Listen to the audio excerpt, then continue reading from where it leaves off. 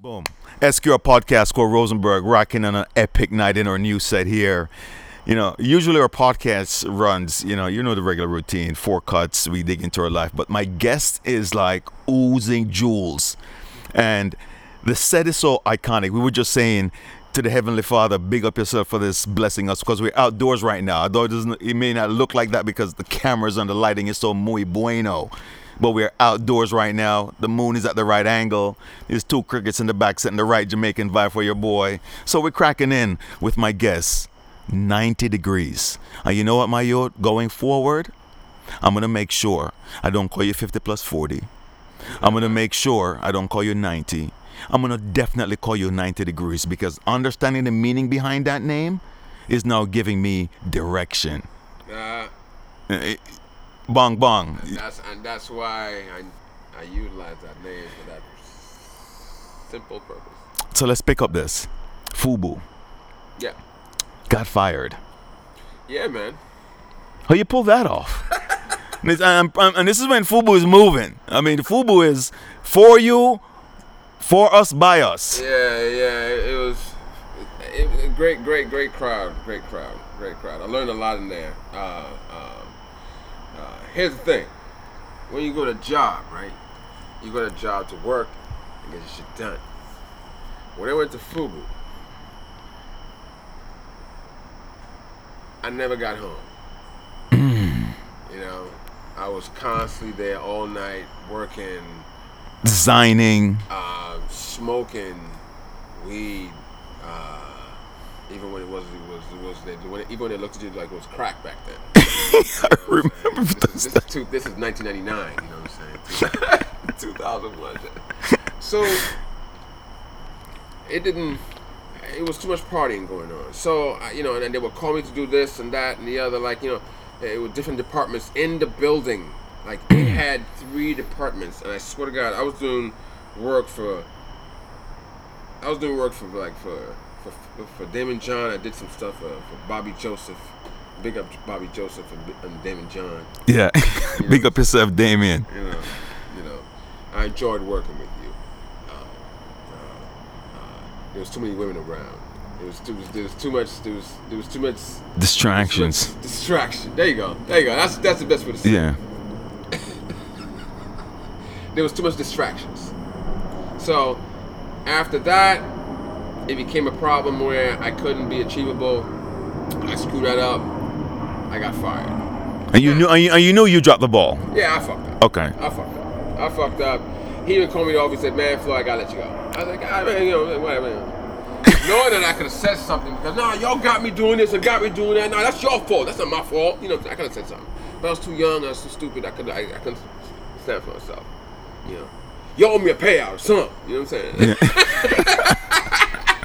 But it was just good. I get to use, So you walk out of Fubu. Yeah, I walked out of Fubu, man. And they give me a call back. And now, mind you, I did a lot of stuff, right?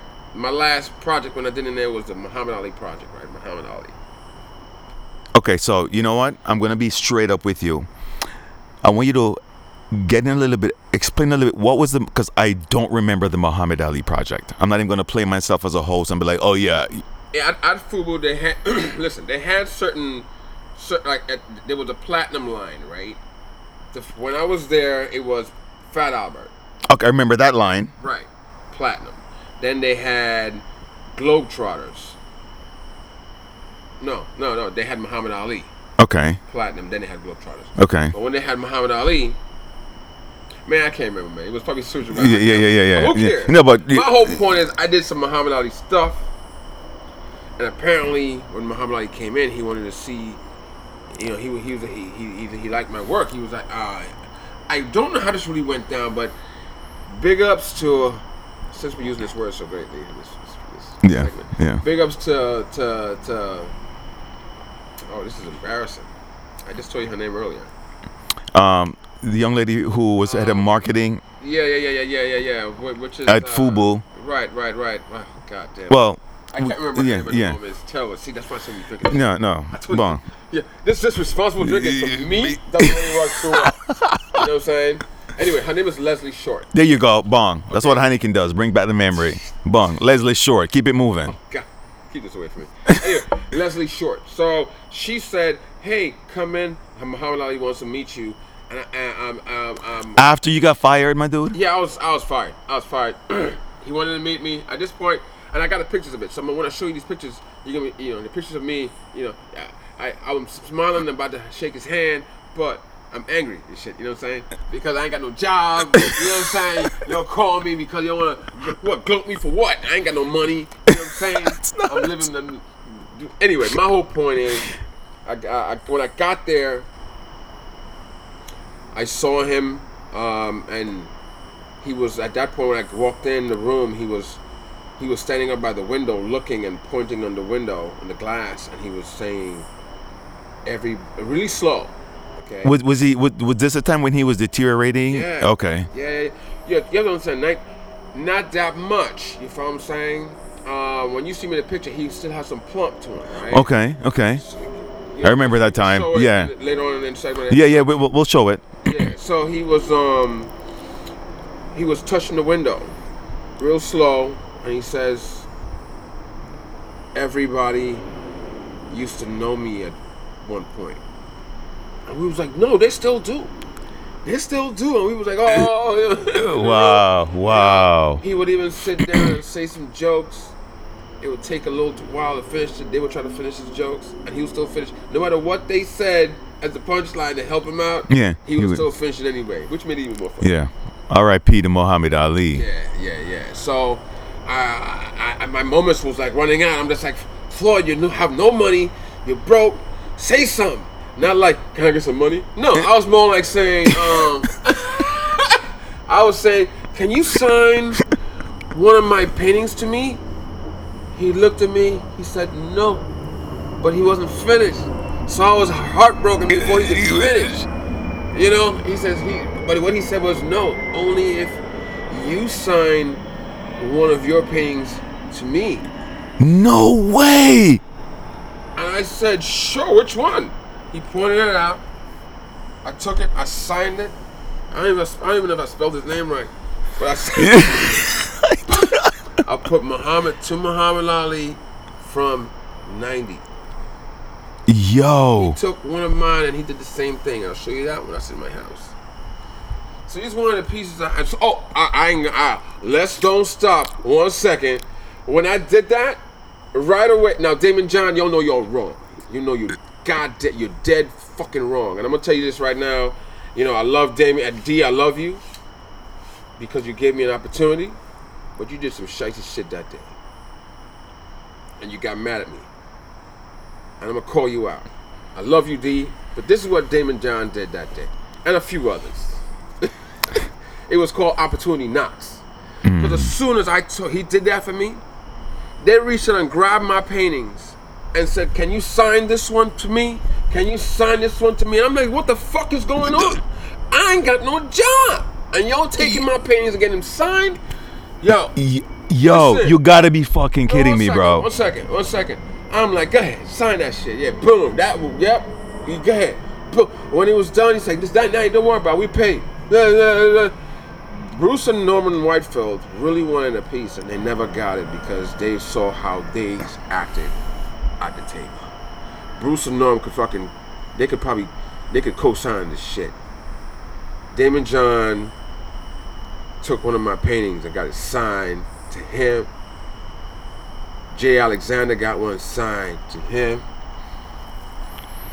And I'm only one guy on there that I gave one to, God bless his soul, and he died. It was Will Cardington, and I gave one to him. His wife had it signed to him, and she got it.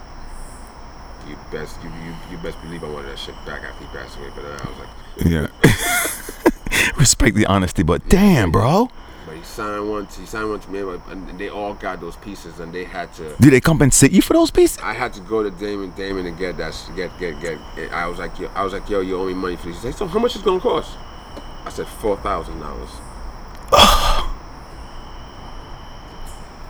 I said $7,000. And he says, I'm not paying you $7,000. So he gave me $4,000, and he threw the check at my chest. Damon, I ain't forget that shit. Are you fucking kidding me, bro? But it is what it was, You You fired me, so I reached. You know what I'm saying? Yeah. But you reached first. I hate when people try to blame the third and fourth ripple. You the rock, D. You created that fucking ripple. And if you want to blame something, go back to the rock that was dropped. The other one, Jay Alexander, he drove off, and I didn't get money back from him until like 3 weeks later. But I got it when he came back from London. So you got paid for that? I got paid for that. Wow, it's so interesting that and I guess that's why he's a shark. Because it's brilliant. Listen to me. He did wonderful things. Okay, he changed a lot of things. I don't care how you choose to do it. You did it. You did it well. You know what I'm saying? I was working for him. You feel what I'm saying? I should expect more than that. You know what I mean? You don't get where you gotta get unless you do the shit you goddamn. True. You take these experiences as they chisel you off from a dirty ass rock, and if you have a diamond in that motherfucker, make sure it shine right. So major jewel right there, bro. No, it's just what it is. No, but it's a major jewel. It's a jewel that's been said before in other ways. I just said it different. But it's just everything I say is in a metaphor of a zoom out. And I call it zoom out because I don't like to deal with the details of people's problems. I think everybody have their own problems in life, and I don't want to dig into your problems, but I want to say something that can make you resonate to what your life is. So everything I'm saying could be applied to everything else and anything that someone's doing out there. And at the end of the day, first things first, we're 70% made up of water. Take care of that first. Take care of the food first, and eat what the planet is giving us. And with that, things will grow and things will happen, and you have that mind to think the way it's supposed to. Right now, we're being stunted by a lot of stupid shit, and we can't really progress because we're too stuck on stupid. And it's okay, but if you can recognize it, get out of it. Yo, I so appreciate every ounce of not vulnerability, but also knowledge sprinkled in between that, because my dude, it just oozes out of you, my dude. Thank God I had, you see, and this is why I always get mad at folks when they say things about my family and ways. They taught me one thing, and that I took on, and I always tell people, take the best of everybody and make the better you. You know what I'm saying? Ooh, say that again, my dude. Take the best of everybody and make the better you. We are not perfect people, so we're gonna go say some shit that's not gonna be great, but don't take that part on. They take the part that's good and make the better you. Perfect your life.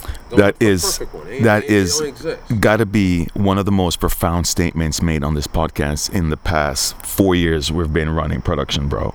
I guarantee you everybody can use that. No, of course. So I wanna before we wrap, I wanna touch on a couple of things, and we kind of navigated up to right here. There's some amazing paintings behind us in the set right now. Yeah, I'm shocked they're staying alive right now. They're falling apart. Do you mind if I stretch one out real quick? I'll stay. No, do your thing. It seems like one is a little out of Wizak.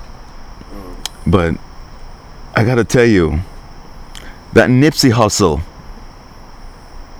Yeah, this one did pretty well. Like, I don't even have followers. I always tell people, I got like 5 followers. he's playing coy. He's playing coy. I ain't bullshitting. Listen, I know nothing about social media. Drop the Instagram. Drop your Instagram real quick. Zone 90 Graphics. But listen. Zone 90 Graphics on Instagram. Check him out right now. Yeah. But yo, that Nipsey Hussle, my dude. Yeah, it's the details on this. It's kind of wobbly. You can't really see him too good. But the details on that. Yeah. Yeah.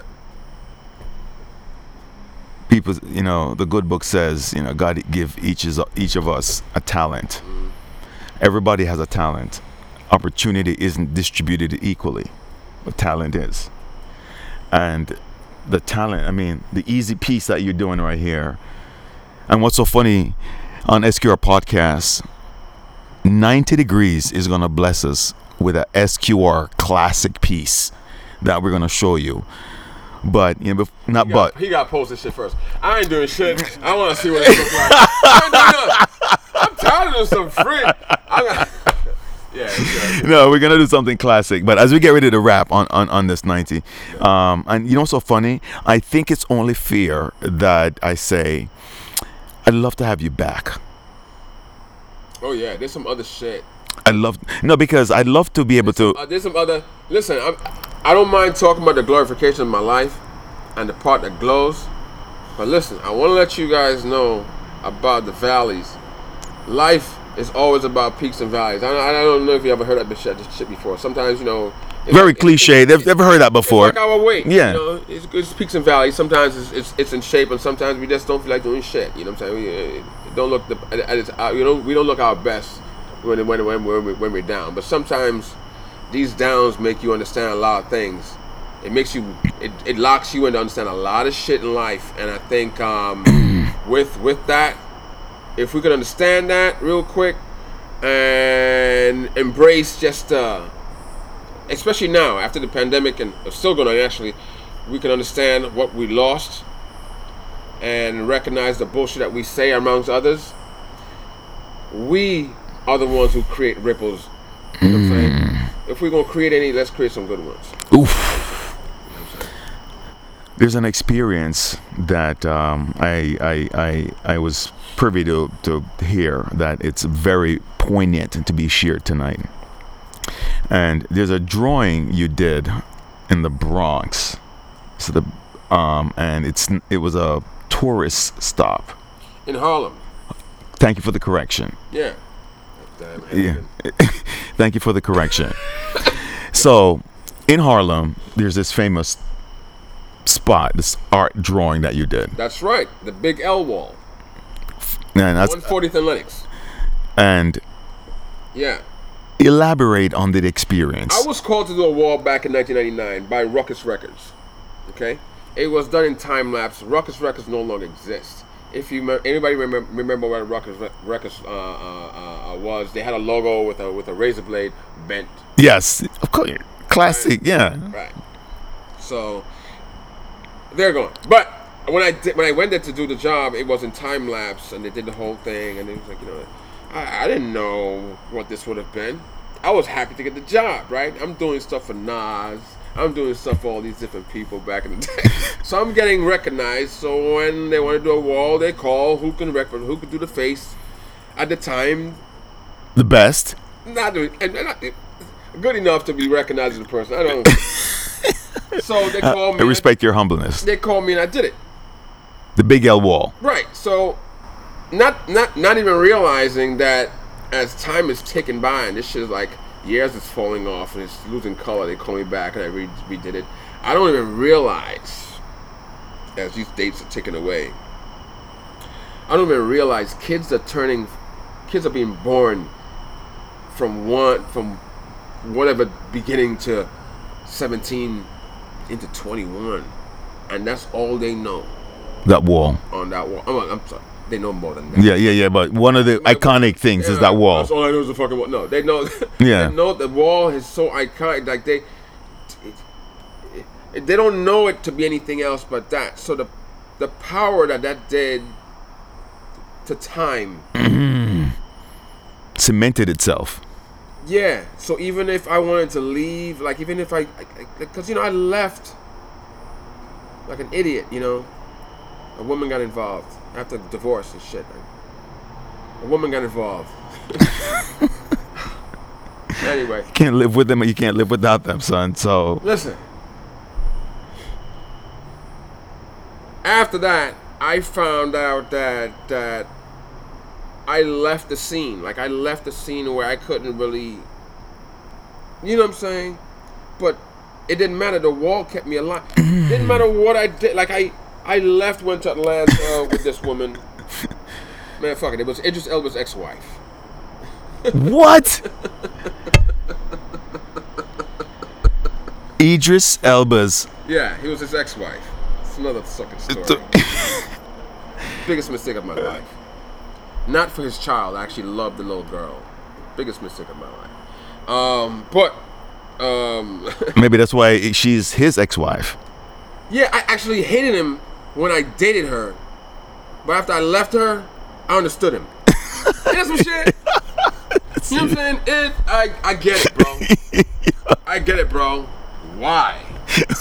You know, he told me too. He was like, man, you have my wife, you have my kid. You know. Do the accent again. Whatever. Do that accent again. You have my wife. We became I cool. can do We it, yeah. became cool. We became cool. Oh, okay, good. We became cool then, because at the beginning he didn't know what the hell was going on. You know. My dude, you lived up. Yeah, my. I was just like stupid, man. I was stupid. I wasn't with my son. It's almost like I was trying to replace him with her. It was dumb. It was dumb. I was young. I thought I could do it, but how the hell are you gonna try to, you left FUBU, you have left FUBU money, and now you with this woman that's looking for movie star money. Like, what the fuck was I doing? Yeah. Big mistake. Shame on her for thinking I could have hung. You know what I'm saying? Maybe anyway. Yeah, maybe you did. Maybe it was the wrong hung. Anyway, I screwed up. Where was I? No, so you're talking about before I went on this slippery ass slope. yeah, well, which is what we do here at SQR Podcast. We get you there. No, but you were talking about just navigating and losing focus and being out of connection. You know, we're in the Idris Elba. Right. So I left. I went to Atlanta, and even if I chose to give up hip hop, it didn't matter. It didn't matter. Wall was there. Because that wall. Let me tell you something. My art and my historical background of what I've done have done a lot for me. From the Mariah Carey video with Heartbreaker remix with the hood of the car, with the 3LW, with the painting in the street that peel up in the street. It was called Promise. Yeah, I remember that video. Something like that. I forgot what it's called. When I did the Foxy Brown. I did the Foxy Brown Brooklyn anthem with the Biggie Smalls in the background. That's mine as well. The big dude. I can go on and on and on, yo. Like mad shit I've done. Like the art just kept calling you back, like Pookie. You know, but so they try to ignore it. It didn't matter because it was already branded. It was already repeating. You know what I'm saying? Brooklyn, all kind of shit, man. Missy Elliott, all kind of shit I did. But I think the Big L wall is iconic because of the draw it had, you know. And I remembered you sharing, walking by the wall that day. Yeah. I was homeless when I came back up from Atlanta from this wonderful woman. I was back up here and I became homeless. I was homeless for 2 years. You know, I didn't know about that. For 2 years, I was in the train. I didn't beg in the train, but I just needed a place to sleep. You know. You slept on the train, man? Yeah, and couches and shit like that. Yeah, I just had to focus. I wanted to focus. I had my laptop, shit like that. Well, you had money? No. What would you eat? No, I mean I did what I can. You know what I'm saying? I asked like friends for shit. I owed a lot of shit. But I like I said. Yeah. You know, I got help from certain people. You know, to a certain point where my family's like, why didn't you tell us? I just couldn't. You know, they told to tell all the nieces and nephews. You know, if Floyd can do it, y'all can do it. I didn't do it, so it was embarrassing. Okay. So I just couldn't. You know what I'm saying? I respect that. So when I popped up from all that stuff, the Big L wall. Yeah, no. When I popped up from everything else, I'm sorry. Once I walked out there, one day when I was homeless, I walked out to the wall, and I wanted to see if it was still there. You know, you specifically went to look at the wall? Yeah, I mean, people stop there almost every day. Apparently, I didn't know that. You know, it became like a tourist stop. So I didn't know it was a tourist stop. I just wanted to go see this place. Now, you know, I'm homeless. I'm like, you know, I'm like 140 pounds. And what's so funny is, as you're talking about, let's just set the exact location of this wall so my guests can go. 140th and Lenox. 140th and Lenox, uptown Harlem. Yeah. Go. Yeah. So I got out, looked at the wall, and a bus stopped, like a little mini bus. And people got out and they're looking at the wall and they're taking pictures. I'm like, oh shit! So they're not pushing me out the way, but because it was like a little group of folks that came out, and I was like, oh, what's this? They were like, we're filming this, taking pictures on this famous artist's wall. I'm like, I don't feel that famous, but when I said it, I put my hands in my pockets and I pull out like rabbit ears. I'm like, I don't feel that famous. You said that to her verbally? I said to them. They came out of the bus and they said, we're here to take a picture on this famous artist's wall. You're homeless. I'm homeless, bro. I'm homeless and I'm on this wall. Yo. Yeah. Anyway. So I came out of this wall and it's just like, God damn it, you son of a bitches. Anyway, I came out of this wall and they said,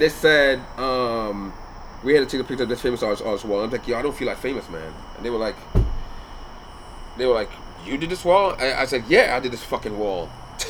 I was like, yeah, I did this fucking wall. I was like, what do you mean famous? They were like, we were told that this is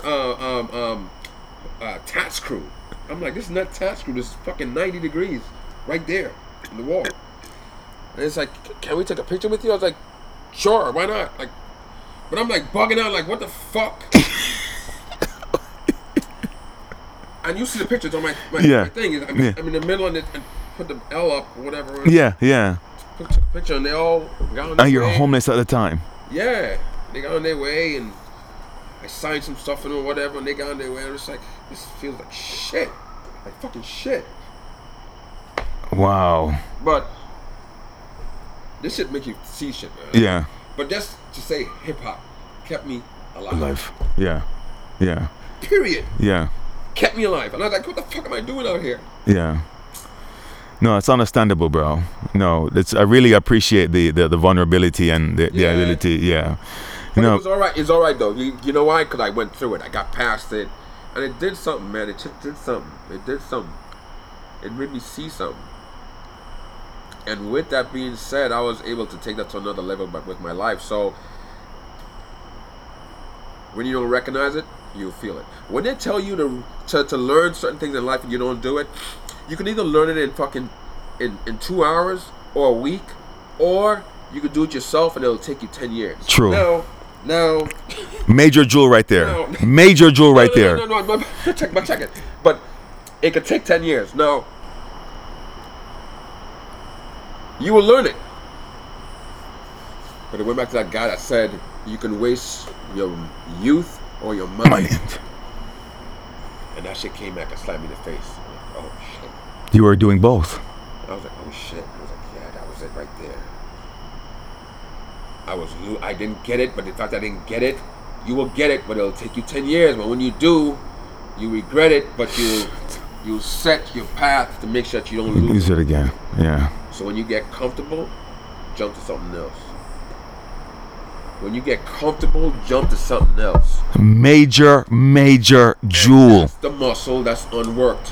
When I'm in the gym and I'm working out, I try to another muscle that's weak, and I'm like, and it's like, yup, I gotta keep on. That's a weak muscle. I gotta get past that. It'll get easier. Physical, mental, same shit. Physical, mental, same shit. Strengthen them both.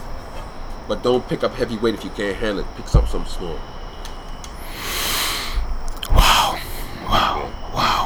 Wow. Sorry about that. No, there's nothing to apologize, because I am honored and privileged to be a part of this journey. Man, it made me see something, man. So more power to Idris, more power to his wonderful ex-wife, and everybody else after that. I had to learn the hard way. It's not their fault. I had to learn the hard way. Whatever that we see in life, don't blame others, blame your fucking self before you understand what your wealth is. And now my heart is a lot more powerful and a lot more valuable than fucking money. So when I get it, let's talk about right now. My value is more worth than fucking money right now. Not only that's my heart. Yeah. My art. Yeah. No, but which is really. Art. Yeah. There's something about, but it's really, your heart is where everything spills from. Oh yeah. It really does. So if you're telling me right now, and I'm feeling it right now, that you say your heart is great right now, everything else around you is going to be okay. So let's come to right now.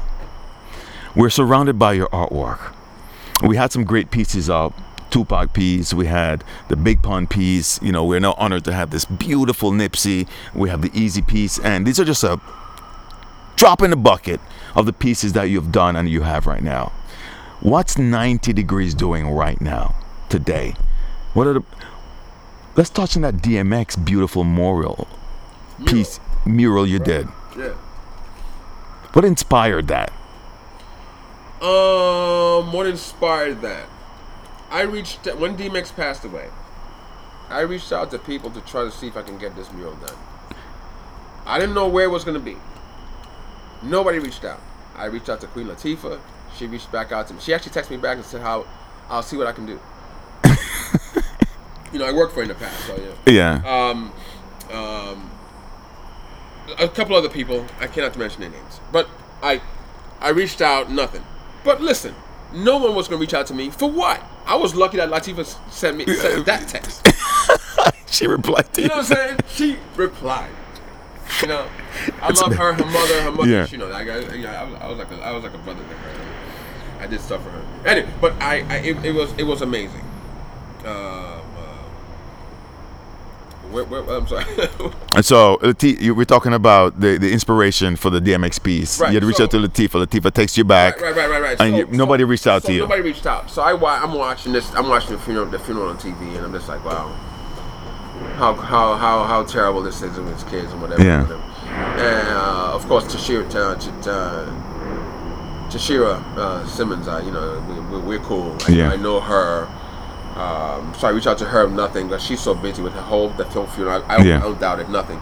So finally, somebody reached out to a wall that I did, the Big L, and said, we want that guy if you can reach out to him. The folks from that wall, which is I forgot the TV. He's gonna hate me right now. But he reached out to me and said, hey, someone is trying to get the DMX wall done. You want me to pass your number over? I said, yeah. It's funny how... Without even knowing that you were trying to get it done. Right. Because I was trying to do it. I actually agreed after that, when nothing was happening, I agreed to do it with this other kid who got paid with Def Jam to do something with Def Jam, but he couldn't do it because he was in Arizona somewhere.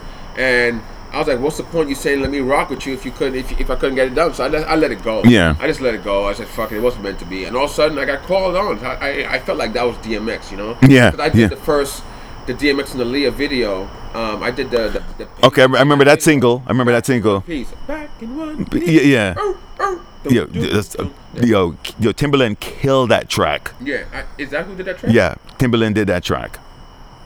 Oh, yeah, I can't remember who did the track. But yeah. So I did the backgrounds for that video. So the first time I've been to Yonkers was for that video, and that was like 20-something years ago. Yeah, really. So to get called back now for it, it was touching. You know, like wow, I wonder if this was DMX. You know, doing this. In my mind, in my world, DMX reached out and said that he wanted him to do my shit because he don't want nobody doing him to look like, Daryl. Yeah. You know what I'm saying? And I've seen a couple, I think I've seen one or two other murals that were done around, and they don't look nothing. No. Remember, today you might not be good, but tomorrow you'll be better. That's the jewel. Speaking for those who got ridiculed.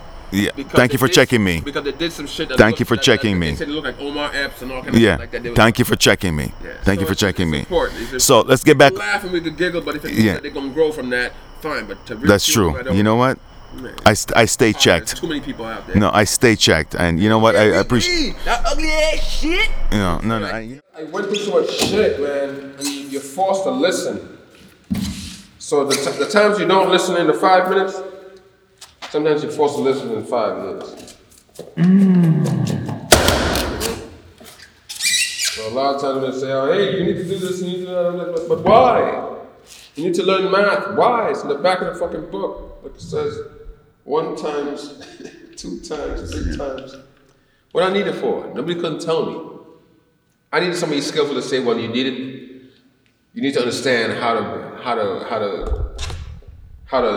need to understand the equation of certain things when things are happening in a fast time, just so you can break down the understanding before you can, figure it out. But anyway, just figure out equation is important a lot. Nobody can tell me that in any way. And if you said that, I wouldn't understand it anyway, as a little kid. So, but a lot of kids are prepared when they go to school. I always say they're prepared because they're fundamentally prepared. Their family prepared them for that. A lot of families don't prepare you for that. A lot of families don't have that.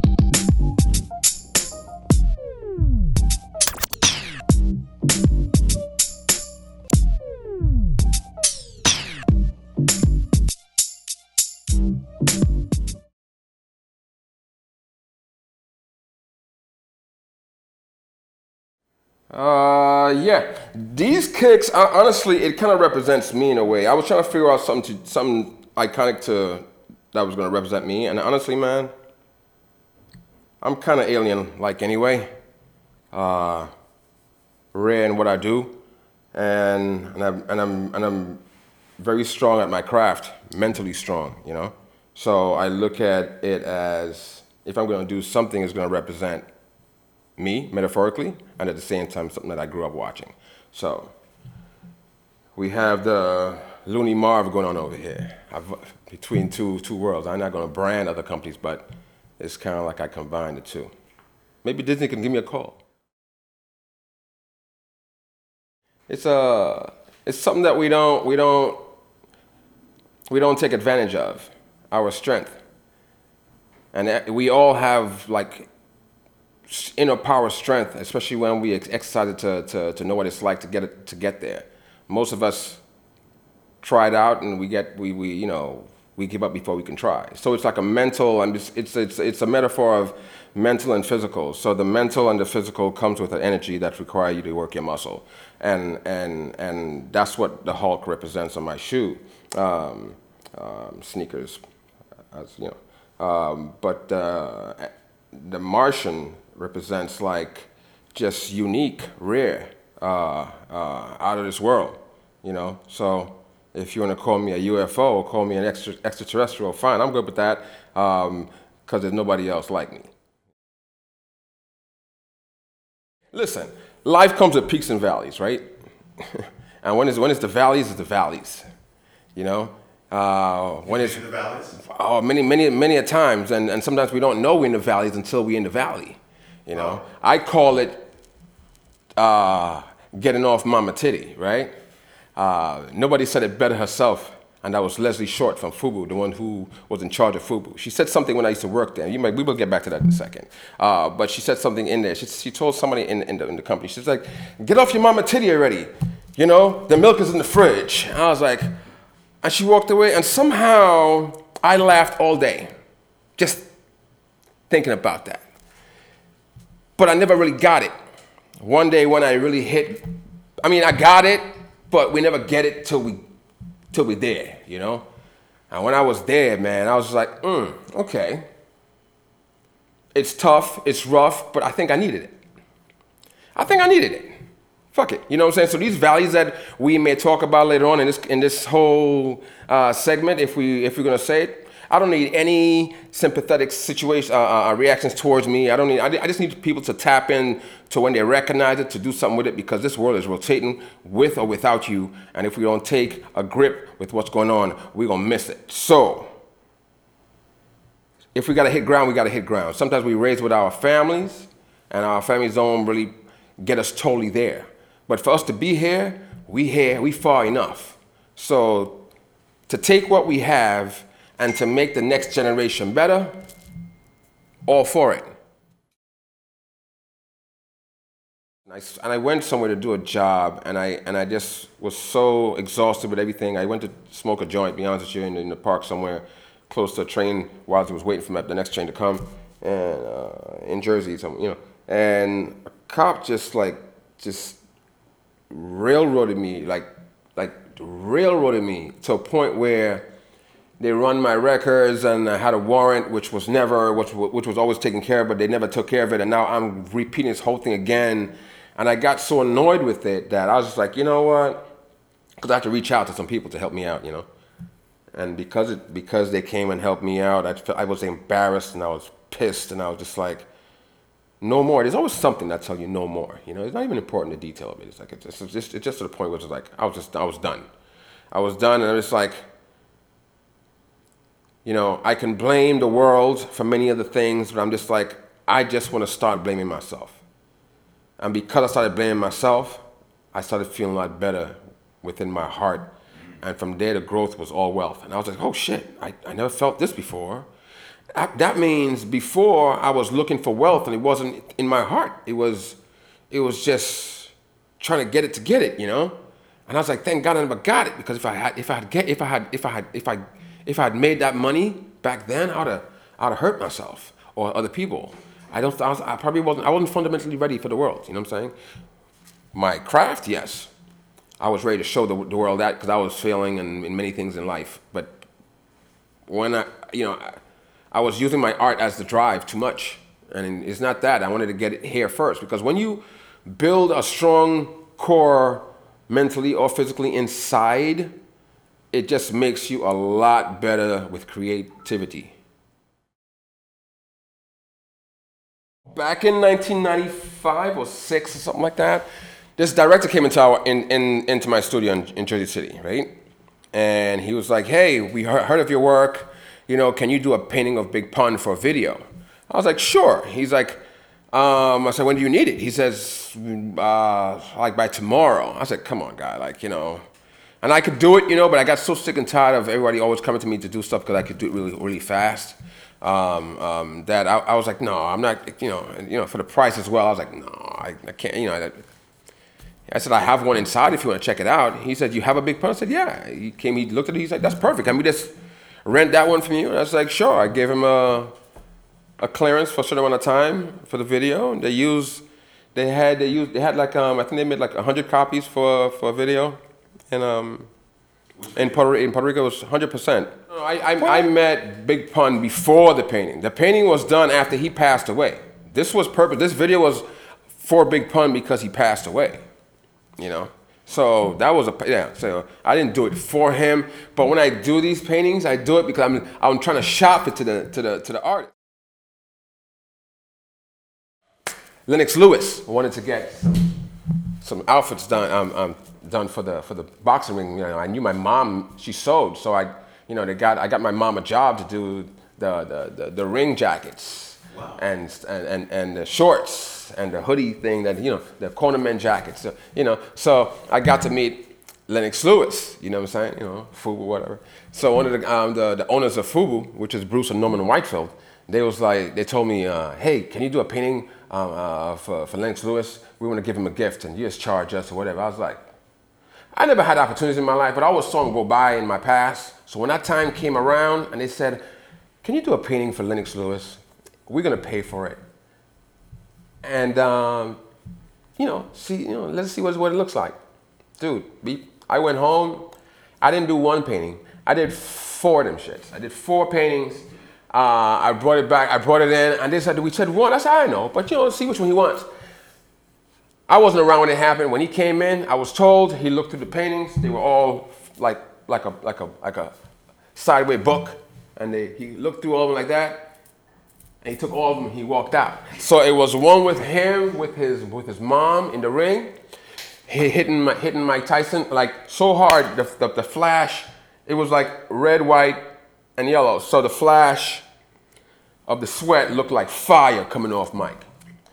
And there was another one with him jumping a jumping rope like this, but it was a panoramic painting like that. So all you saw was his face, his shoulders, and his hands like that, wrapped with blood under wraps, and it was barbed wire, not rope. And there was another one, I can't remember. But anyway, he took all 4, and they called me and said, okay, Floyd, he didn't pick one, he took all of them. So how much you want to charge us for all of them? I said, well, I was charging you $10,000 for the one, so 40 grand. It's like, no, Floyd. We'll give you, 25. So I think it was 20, and I said 25. I honestly, they may have said 20. I said, take it. You know what I'm saying? I was so young, dumb, and full of all kind of shit. So I took it and I left. And from that point on, I was like, wait a minute. I know other people in the game. I could just paint them and blah, blah, blah, blah.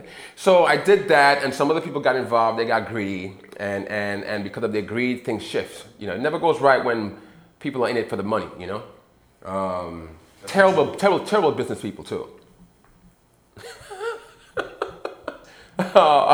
So I started doing a bunch of different paintings. I had, you name it, Busta Rhymes, Fat Joe, which he wanted to buy. I brought some of the paintings onto his set with Big Pun. They use it again with Nelly and Fat Joe. Many different things, and it never really worked out to the point where Fat Joe was like, man, I don't really want these things, man. You know what I'm saying? If I want to see myself, I could look in the mirror. I was like, oh, okay. Never forget that shit like it was yesterday. He even signed, he said, I'll sign it for you. I was like, sure, I might as well get a signature out of it. He signed it, he said, thank you, 90%.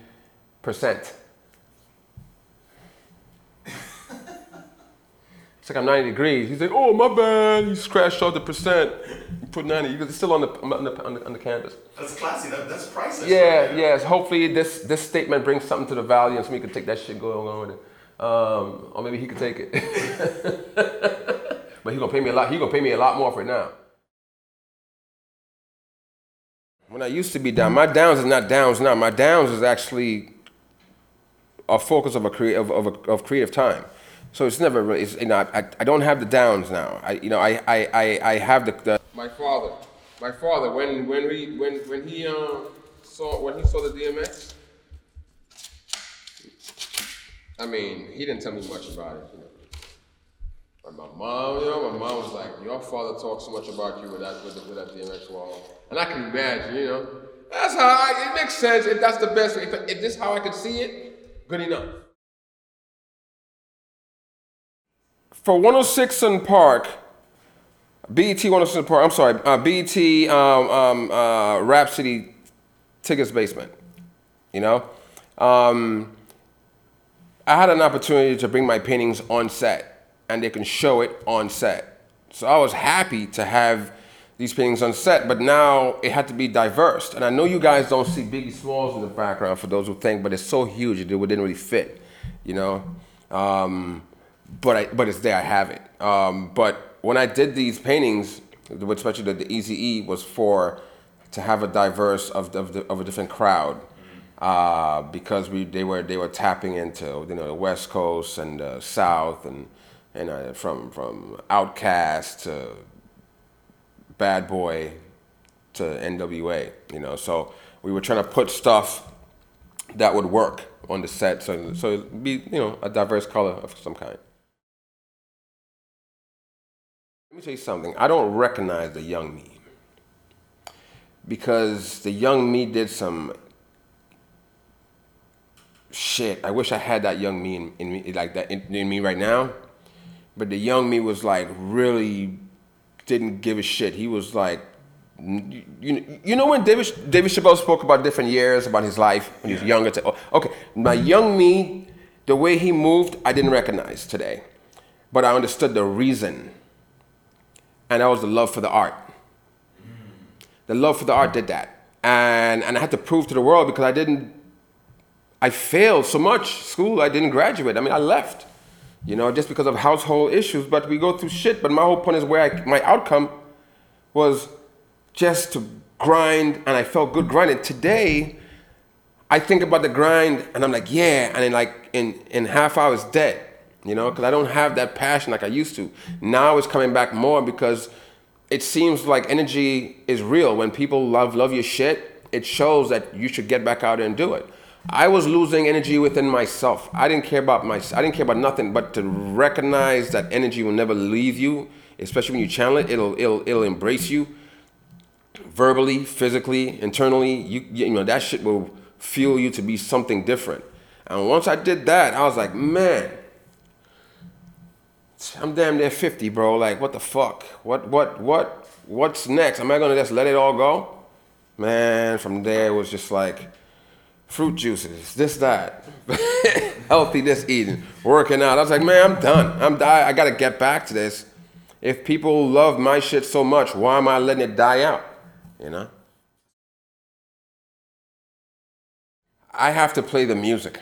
I have to feel a certain way. I mean, back in the day, I painted on so much clothes, my friend, that I watched people enjoy it to the point where I didn't quite get it until I got older and watched Europe just embrace this style and make it millions off it. I was like, wait, what?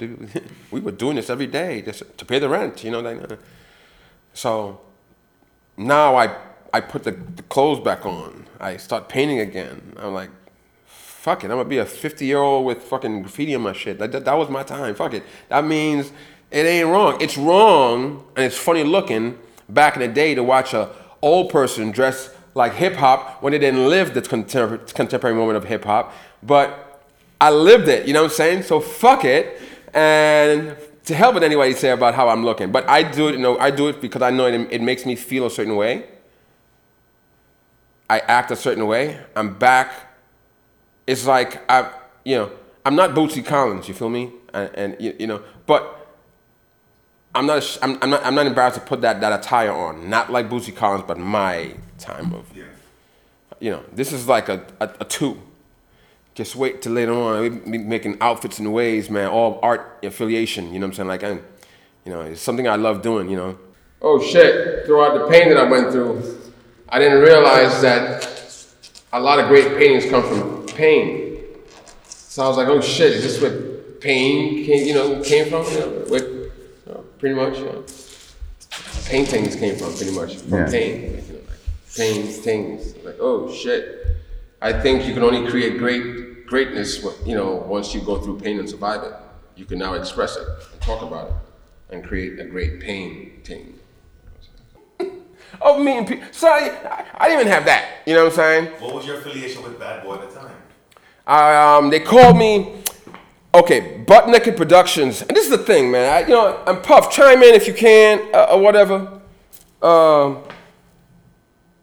back in Butt Naked Productions.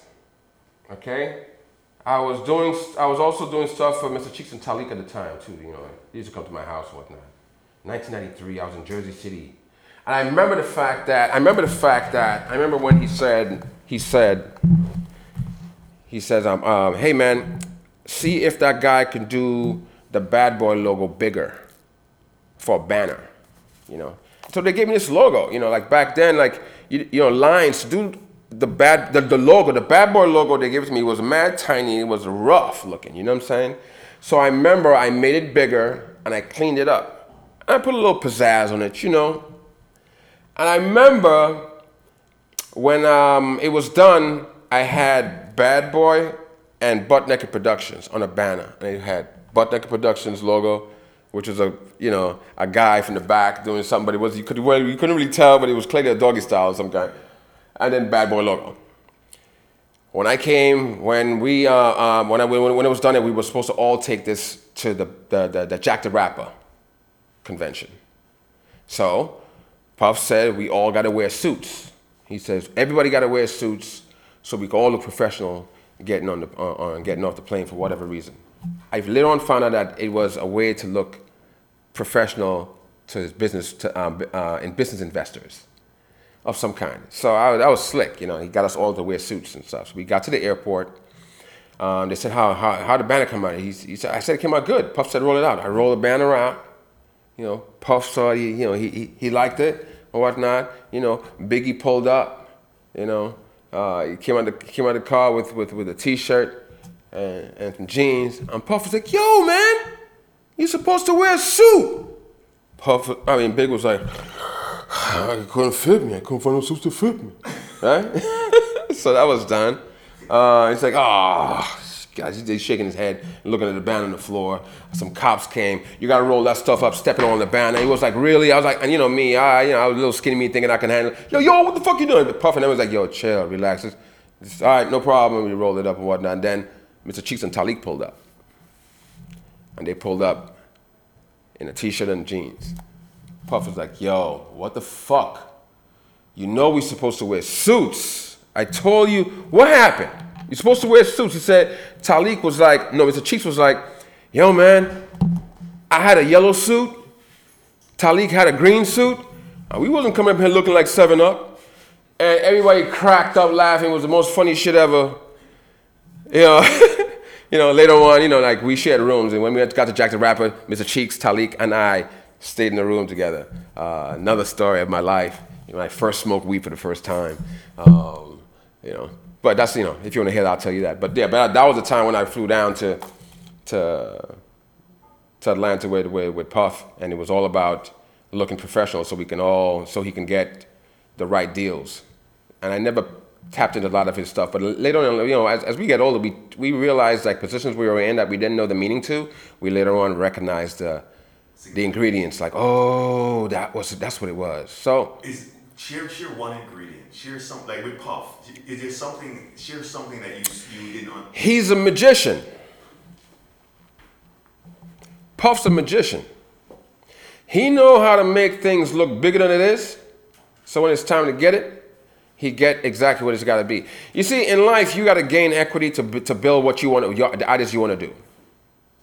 I ain't saying to go steal it. I ain't saying to go whatever, but I'm saying if you're going to be magical about it, be the best magician at it, because when it's time to get paid at it, you better be the first ones getting it, because after the magic has been told, that price quote ain't the same no more. So I like his ethics, you know. I might not agree with a lot of things, but who gives a shit, you know. His achievements prove to himself, his family. So my outlook now, I respect him. My outlook back then, I was like, fuck him. But I was just like, you know, who am I to be saying shit like that? You know, clearly some jealousy of some kind. Yeah. I ain't get there, so fuck him. The first artist I drew was Spike Lee. The first portrait I drew was Spike Lee. Why? I was in Brooklyn, living in Class and Lafayette with my aunt. Passed away, God bless her soul. What's her name? Shirley Aline. My aunt, you know. She took me in when I was, when I came up from Atlanta and I was trying to get myself started. She took me in, and I remember Spike Lee had his shit around the corner from there, 40 Acres and a Mule. I remember I did this painting and I went to the office and I found out where his office was, which was like a block away from his store. Next to the school, Ferris. I could be wrong. No, not Ferris. I could be wrong. But in Brooklyn, there's a high school right there in Brooklyn, by the park. And I remember I knocked on those gates. They let me in. I was like, this is like, you have to understand. I'm going up to a company where they tell me where it's at. I'm ringing the bell. I was like, hey, I got something I want to give to Spike Lee. They brought me up. I didn't get to meet Spike Lee, but I had the painting, and I was like, I like to give this to him. This is where it all started. Like this is like 1980s, no, 1990, 91, something like that. Like 1990. Had nothing to do with my name, by the way. But and I was like, man, I think it got to him, but it never really followed through. But that was my first experience of trying to do a portrait of Spike Lee. Of doing a portrait, period. And I remember I went further on shopping and around to see if I can get to work in a place that airbrushes, or a place that I might want to get and look for an airbrush artist. So I'm just looking for trying to get a job that I like. So I found the spot.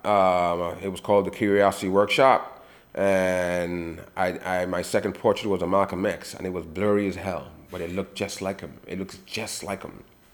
And I was like, man, I'm gonna start taking pictures of my stuff. Now, today we got social media. We could just swipe. Here go my shit, swipe, right? Back then I just had photographs. I went to a pool party. It involved Salt-N-Pepa, Apache, Queen Latifah, Fat Joe, not Big Pun at the time, and a few other Naughty by Nature, Redman, shit like that, I went in there and I got in this place and I'm fucking bugging out. I'm like, oh my God. But they all behind lines and shit. And they could tell, today I could tell those who trying to get in, who trying to pretend like they're not being seen, but you could see them like clear as day. That was me. You could see me clear as day, yo. I'm just like, I was like, oh, man, we might as well stay behind this fucking yellow tape. This motherfucker looking like anybody, So I saw this guy with a jacket on with a Malcolm X. I was like, I tapped on his shoulder. He turned around. I was like, yo, that's a dope jacket. He said, yeah, this jacket, this is my man. He was doing it. I said, yeah, it's all right, but mine's better. He said, but how you gonna stop me? By the way, this guy, his name is Chris Lattimore. Chris Lattimore. Yeah. I saw him in the thing I was singing. He's like, he did all the African Alliance stuff back in the day, still does it today. And he's like, yo, how you gonna tell me you like my jacket and then insult it and tell me you do something better? I'm just saying, I'm promoting my stuff, I just wanted to show you. He's like, but let me see what you got. Just like Martin me doing, let me see. So I showed it to him, but pictures like, stack of pictures like that, 3x4 and whatever the fuck. And he's flipping, he's like, oh shit, this is dope. I'm like, yeah. Because I couldn't speak that well. Still today, still have issues. But back then it was about my art spoke better than I could. So when I showed it to him, he was like, yo, take my number down, And I started snowballing from there. My father, when he saw the DMX, I mean, he didn't tell me much about it, But my mom was like, your father talks so much about you with that DMX wall. And I can imagine, that's how it makes sense. If that's the best, if this is how I could see it, good enough. I will say, work at your shit and strengthen your heart, period, and stay healthy. Well, my whole thing is this. Most of us know the drive, but don't stay alive long enough to get there because we have overworked ourselves and stepped into some line of work that just sucked the living life out of you, whether it was drugs, women, or whatever the fuck. It gets, let me say, in this hip-hop world, the world of anything, period, that involves money, you're going to be dealing with people with greed. And if I knew how to part the sea like Moses did with the fucking hip-hop world, I would have walked in that motherfucker. I would part the sea, walked in, do my business, walk out, and let the fucking water crash and let them deal with that shit. But no. People went in there, parted the sea, And when it crashed, I was in that motherfucker. Woo! You know what I'm saying? So trapped. It's fucking trapped. So I say to the people of those who are trying to get there, man, work hard at it, stay healthy, and once you get to the other side, somehow you see the strength of it. So I say, work hard, stay healthy, and keep the purity of your heart. You know, everything else is a fight. You know, people talk about demons and all this shit. No. It's things that we take on. We are patternistic people. When we take things on, it's like algorithm. Once you take it on, it's hard to shake that shit. It's called being wired. So we don't have to get involved with it to have a pattern of it so we can get stuck in it and can't get out of it. It's harder to fight to get out of it. But to recognize the value in it, it feels good. It feels good. And most people don't recognize that feeling because they're too busy getting trapped in that, Hamster wheel. Not just a hamster wheel, but, they got trapped in the waves. You know what I'm saying? Mm-hmm. They didn't part the sea to go do the job. You know what I'm saying? They stayed swimming in the bullshit.